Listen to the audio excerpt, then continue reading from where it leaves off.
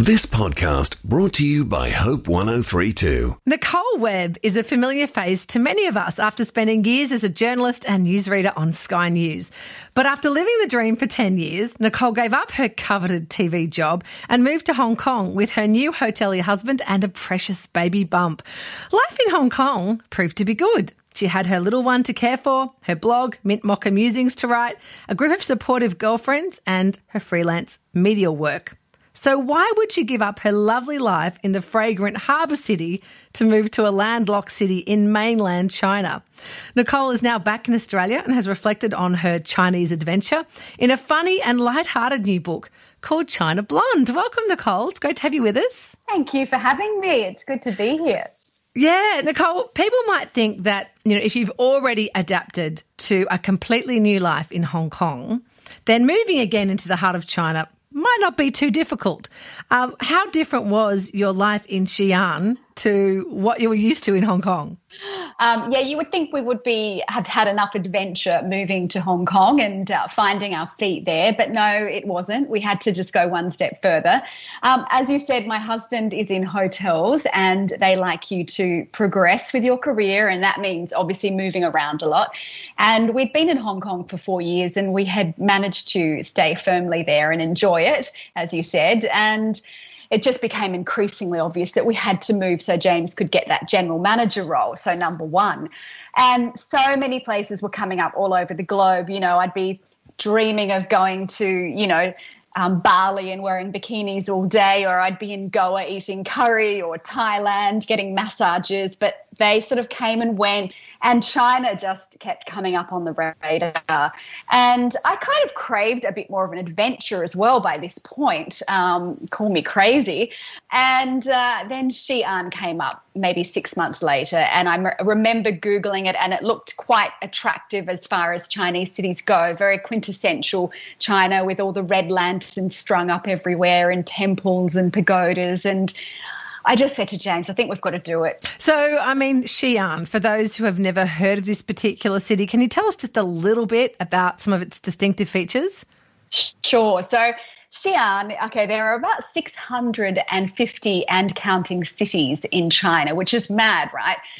4 of them are known as those first-tier cities, so your Shanghai, Beijing, Guangzhou and Shenzhen. The rest are second-tier, third-tier. So Xi'an was a second-tier then. Still, it had 9 million people. So Xi'an was in central China, sort of heading up to the north. It's landlocked, as you said earlier, kind of not too far from the desert, so very dry and dusty in the summer. Probably the key tourist attractions you would have heard of are those terracotta warriors, which were unearthed after thousands of years underground. So lots of tourists go to see those. And it was also the capital, I think, 10 dynasties in the past. So it used to be China's capital, and it was the start of the Silk Road. So there's a big Muslim quarter there. So those are kind of the things that it's known for, that tourists may perhaps go there and see it. But it is kind of like stepping back in time, that said. So what was the hardest thing for you to adapt to in your new city? Well, having lived in Hong Kong, you would think that I was very familiar with Asia by this point after 4 years. I'd been to China, I'd been to Shanghai, but Xi'an was just another level, I think. A lot of people that live there have never been out of Xi'an. They've never even been to Hong Kong. So there's a very different mentality because of China's rapid urbanization. A lot of them are farmers that have moved into the city. So it was just like going back in time. Everyone's sort of smoking like it's the 70s, inside and out. People are urinating babies on the street with their little split crotch nappies. People are spitting, better out than in, on the footpaths. So the hygiene, the crowds were just insane. And I was kind of used to that in Hong Kong, I guess. But the big difference was English was so much less spoken than it had been in Hong Kong. Where in Hong Kong you had the Cantonese or the characters, you would have English often underneath. But in Xi'an, nothing. It was just all Chinese characters. So that was a little bit overwhelming. We lived in the hotel, of course, which was very lucky and privileged. But you would step outside of that hotel, and obviously I had Ava, who was 3 at the time, and we would just be swarmed. It was like being celebrities, but in China, you know, because many people there had never seen a white person in the flesh. Maybe they'd seen, you know, on the movies in America or whatever, but that was it. So they were really fascinated. And that was really quite overwhelming at first because, you know, I didn't know whether that was harmless when an old man picks up Ava and hoists him above his shoulders and everyone's crowding around clapping and you're thinking, what are they doing? You know, I need to get her down and I can't even speak Chinese at that point. So it was a bit scary until we found our feet, that's for sure. Yeah, I mean, I found that quite overwhelming in the book, how much attention Ava gets everywhere she goes. But of course, one of the biggest struggles initially was not having the language and also not knowing anyone. So how did you start to break down those two big barriers to settling into life in Xi'an? Okay, well, yeah, I had been taking a few Mandarin lessons in Hong Kong, but as soon as I got there, I realised I needed immersion immediately, you know, because everything was just such an effort. I couldn't do anything, and if I got lost or I was out and about, you know, I would be hopeless. So there was one other was working in the hotel and his Chinese was amazing. I said, whoever you've got, I need her. And her name was Vera Wang. So I was like, okay, sounds good. The fashion designer? Yeah, suits me perfectly. So Vera came along to the hotel and I started having lessons once a week to try and learn it as quickly as I could. But obviously Chinese is just a really, really difficult language to master and I don't think I ever could. But, you know, I got to the point where I could have a basic conversation in the end. And if I was out and about and my phone battery died or something, it wasn't terrible. It wasn't the end of the world.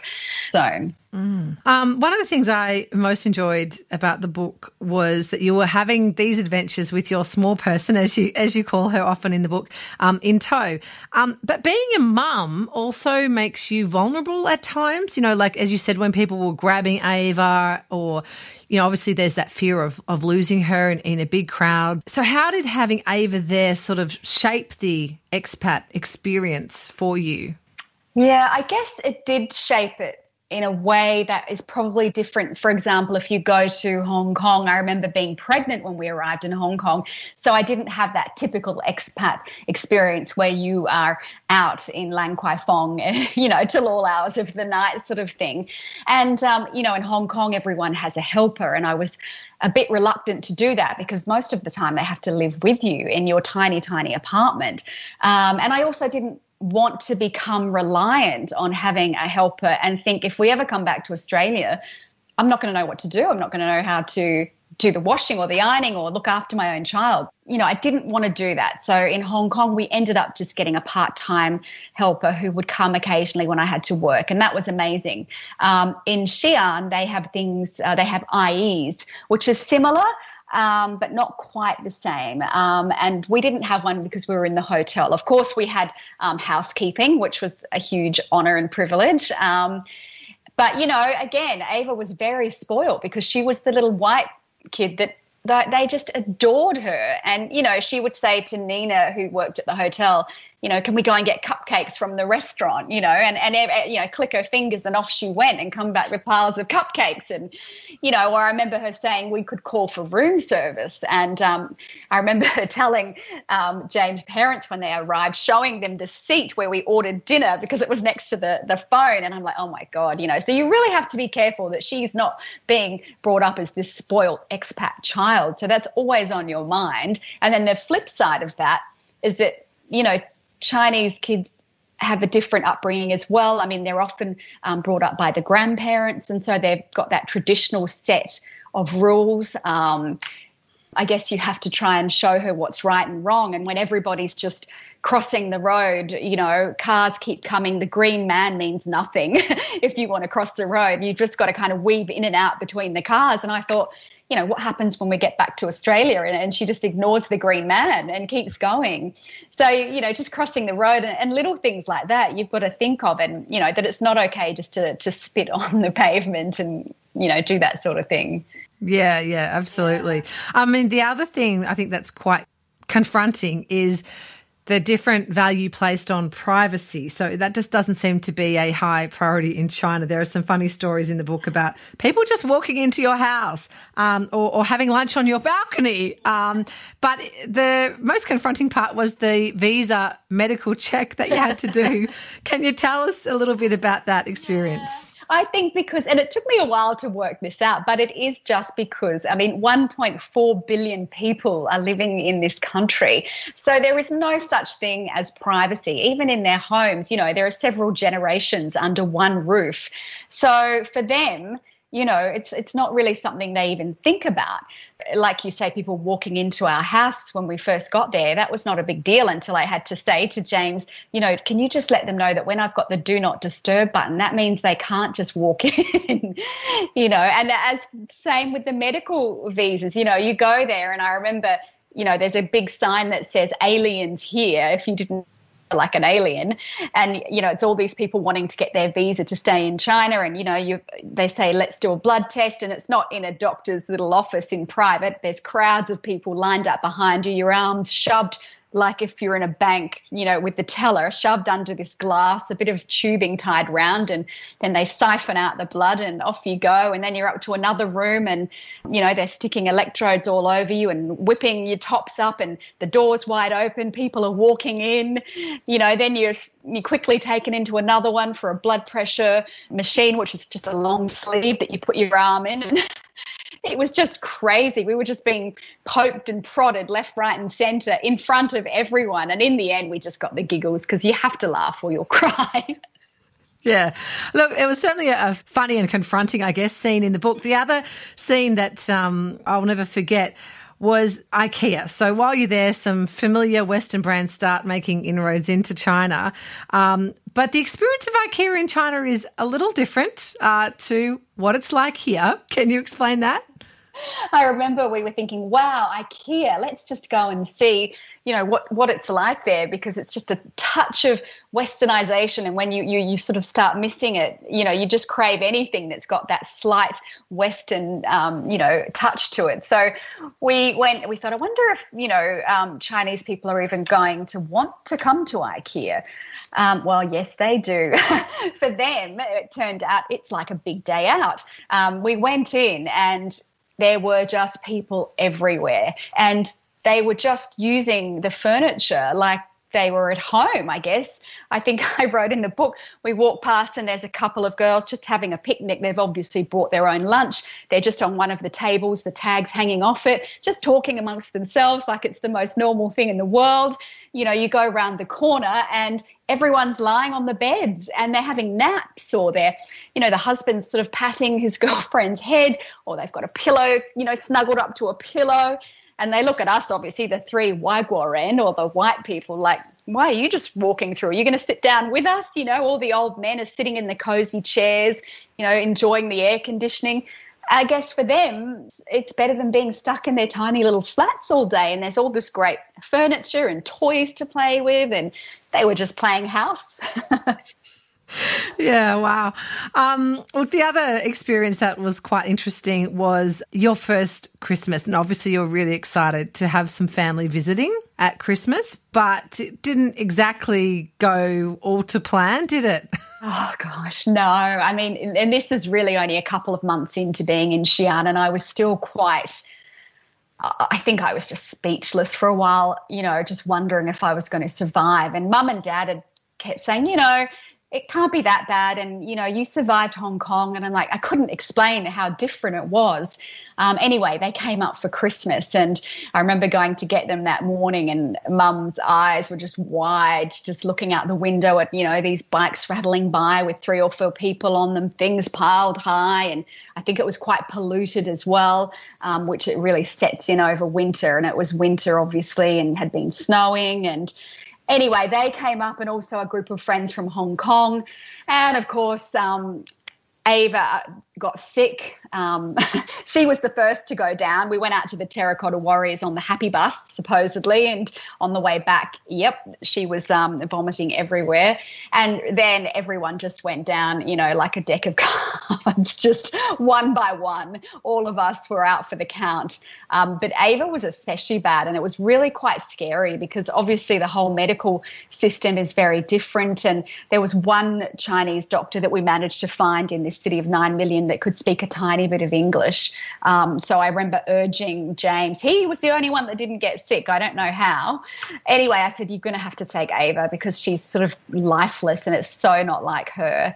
So he took her to this doctor friend who I'd seen a couple of times, and it was always a game of charades. And I remember James came back gobsmacked because he'd said she needs to do a poo sample. And James was like, well, okay, fair enough, but I'm not sure if there's anything, to come out. But where would you like that done? Looking around the room to see. And he's like, oh, just here on the carpet.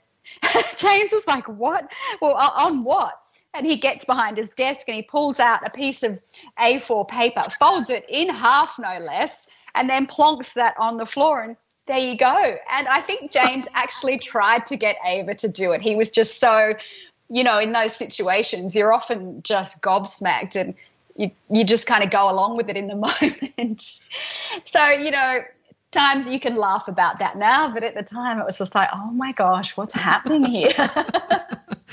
Yeah, wow. So many funny stories like that in the book, which, at the time, as you say, wouldn't have been funny. But looking back now, you have a laugh about it. You have to laugh. You do. You have to keep your sense of humour in those situations. And I think that's what keeps you going. And, otherwise you'd be out of there. Yeah, and you're thinking this will make a great blog post. Yeah, that's what I would do. I was always, the journalist thinking, okay, well, it's crazy, but we'll do a blog post on that. Yeah. Of course, the thing that you can't talk about as much is politics. It seems to be a little bit of a taboo topic, and you have to tread very carefully when you are talking to people about their government and the way that the government intrudes into all sorts of areas of life, even, what hours you can have your heater on and things like that. How do Chinese people feel about their government, and were they willing to talk with you about it? It's really interesting because they actually don't talk about politics the way we do in the West. We're all sitting around the table and the first thing that comes up at the moment is Trump or what's happening in Victoria or what Scott Morrison's doing. They do not talk about politics in daily life. Maybe the newer generations are starting to, but the average person that I talk to, and I interviewed a lot of people for the book, it's not something that is just brought up in their conversations. But when I interviewed them, of course, they would trot out the line that they love the government and the government's great. I've never seen a country so patriotic and, a prime minister or president so revered by its people. I remember President Xi came to Xi'an and his car must have come past the Western Hotel and the crowds were just out there waving the flags, and it was so exciting. No one would dare say, anything bad about him. So it's quite interesting. And, I asked a lot of them about the censorship and they would just say, what censorship? Whereas for us, clearly there's censorship everywhere. The TV would often turn to black when something came on they didn't want you to see. Obviously, we can't get on Facebook and Twitter or even my own blog without using a VPN. But for them, they're like, we can see everything we need to see. We can read the news. And even though it's often watered down China style, that's okay for them because for most of them, it's been survival of the fittest for so long. You forget that 40, 50 years ago, it was a country in poverty and it still is largely today. And, they would greet people with chilama, which is have you eaten? So, it's only really in the last 30 or 40 years that things have really progressed. And for them, they are just so thankful, I think, to have a roof over their head, to be able to go to university, to have a country that's progressing, that it's really not about the small things for them, they are small things, Interesting. So what do you understand about Chinese culture now that you didn't before? Wow. I guess I understand that the people are really steeped in tradition. It plays such a big role in who they are today. I guess that was something I really wanted to delve into and find out about because they do get a bit of a bad rap in the West because, they're pushing and they don't line up and they have different habits to us. But like I said, a lot of them have largely come from the countryside, and it is very basic and primitive there. And they've suddenly all been pushed into these cities, which are just developed night. There'll be a restaurant there one day, it's gone the next. There's a massive shopping centre there. The shopping centre that was opposite our hotel has been wiped out, I've heard, and completely replaced. And that is just happening all the time. The elderly generations, for them, I imagine it must be really tough. They've never even had traffic lights, and suddenly that's why they really can't cross the road, or, the way they do things and the wet markets and all of that. So I think there's got to be a level of understanding about where they've come from and what China as a nation has come from as well. While there's that middle class emerging, it's really only started emerging in the last 15 years, if that.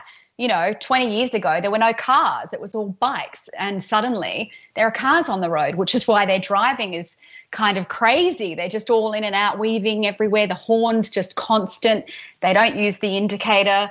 But they've never had cars, and suddenly everyone wants a car. So it's kind of like a baby learning to walk and discovering all these new things. And I think that's what a lot of people in the West possibly don't understand, because how would we if we've never been to China and we just see those daily headlines all the time that are always quite negative. So I think it was really interesting just to get to know the real people in China, the average people that are living in these second, third tier cities, and how they feel about life. And, only 10% currently have a passport. And you feel like they're traveling all the time, right? And that they're always here and everywhere. But you imagine when 25% have a passport. So many of them have never really traveled, and not even to many places within China.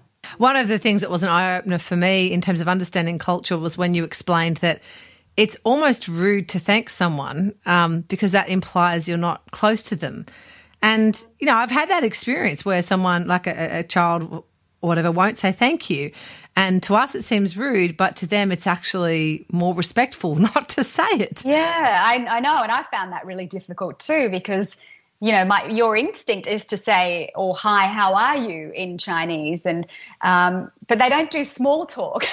And how Australia's famous for small talk, which shocked me coming back. But I remember after a while there, because we would get driven to school by a driver and they often don't speak English, but I just felt like I wanted to say, have a good weekend, or how are you today, or how was your weekend? And I asked Vera, my Chinese tutor, and she said, oh, no, we don't do that. It's just hello, hello and goodbye, unless you're really close. And, you don't say thank you, or that means you're not good friends. But I still, no matter how much they said that, I still made Ava say, 谢谢，明天见, thank you, see you tomorrow, every time we got out of the car. Because, again, as you say, you've got to bring her up the way that we think, our children should be brought up. Interesting. All right. Well, obviously so many memories from the time you were there. If you were to look back on that time, what's the most precious memory, or perhaps a standout moment that you'll never forget? Oh, gosh. I think it's the people you meet, from the locals. I think I wrote in the book how I met this World War II veteran who was 90-something years old. And he invited us into his home with his wife, and they lived with their grandchildren. And it was just a really beautiful moment to be invited into a local's home and experience how they see life and view life. And I did a lot of interviews like that, which were really special. And I think the expat friends that we made, because they become your family when you've got no one there, and you rely on each other, from dawn till dusk. So, those people that you become so close with, it's a friendship like no other. And, I still miss them to this day. So that was really special. That is a special thing that comes out of living abroad, I guess. You get to meet people from all over the place, and you've got friends all over the world. As a former newsreader, though, you are fond of your blow dries, as you said in the book, and you did find it very hard to find a hairdresser. Are you enjoying being back in Sydney, where it's a bit easier to find a hairdresser? Oh, yeah, and it's so much easier because I actually have a hairdresser right opposite my house. So when we were buying this house, everyone was like, oh, my God, that's so typical. I'm like, I didn't know. But, yeah, it's pretty handy because, yeah, it was pretty crazy. Although I did become good friends with the hairdresser in Xi'an. We kind of became like brother and sister as much as you can with someone who you can't really speak to, and even though the blow dries were a bit crazy. Yeah, but it's always fun trying out a hairdresser overseas. Don't recommend it. Well, welcome back, and your hair's looking fabulous, Nicole. Oh, thank you. Thank you so much for sharing your Chinese adventure with us this morning. Oh, thanks for having me, Katrina. It's been great. I've been speaking with former news presenter and author Nicole Webb. Her new book, China Blonde, is a funny memoir about adapting to culture shock in the heart of China. You can find out more at NicoleWebbOnline.com. Thanks for listening. Start your day with life words. Subscribe to Hope 1032's free daily email devotional at hope1032.com.au.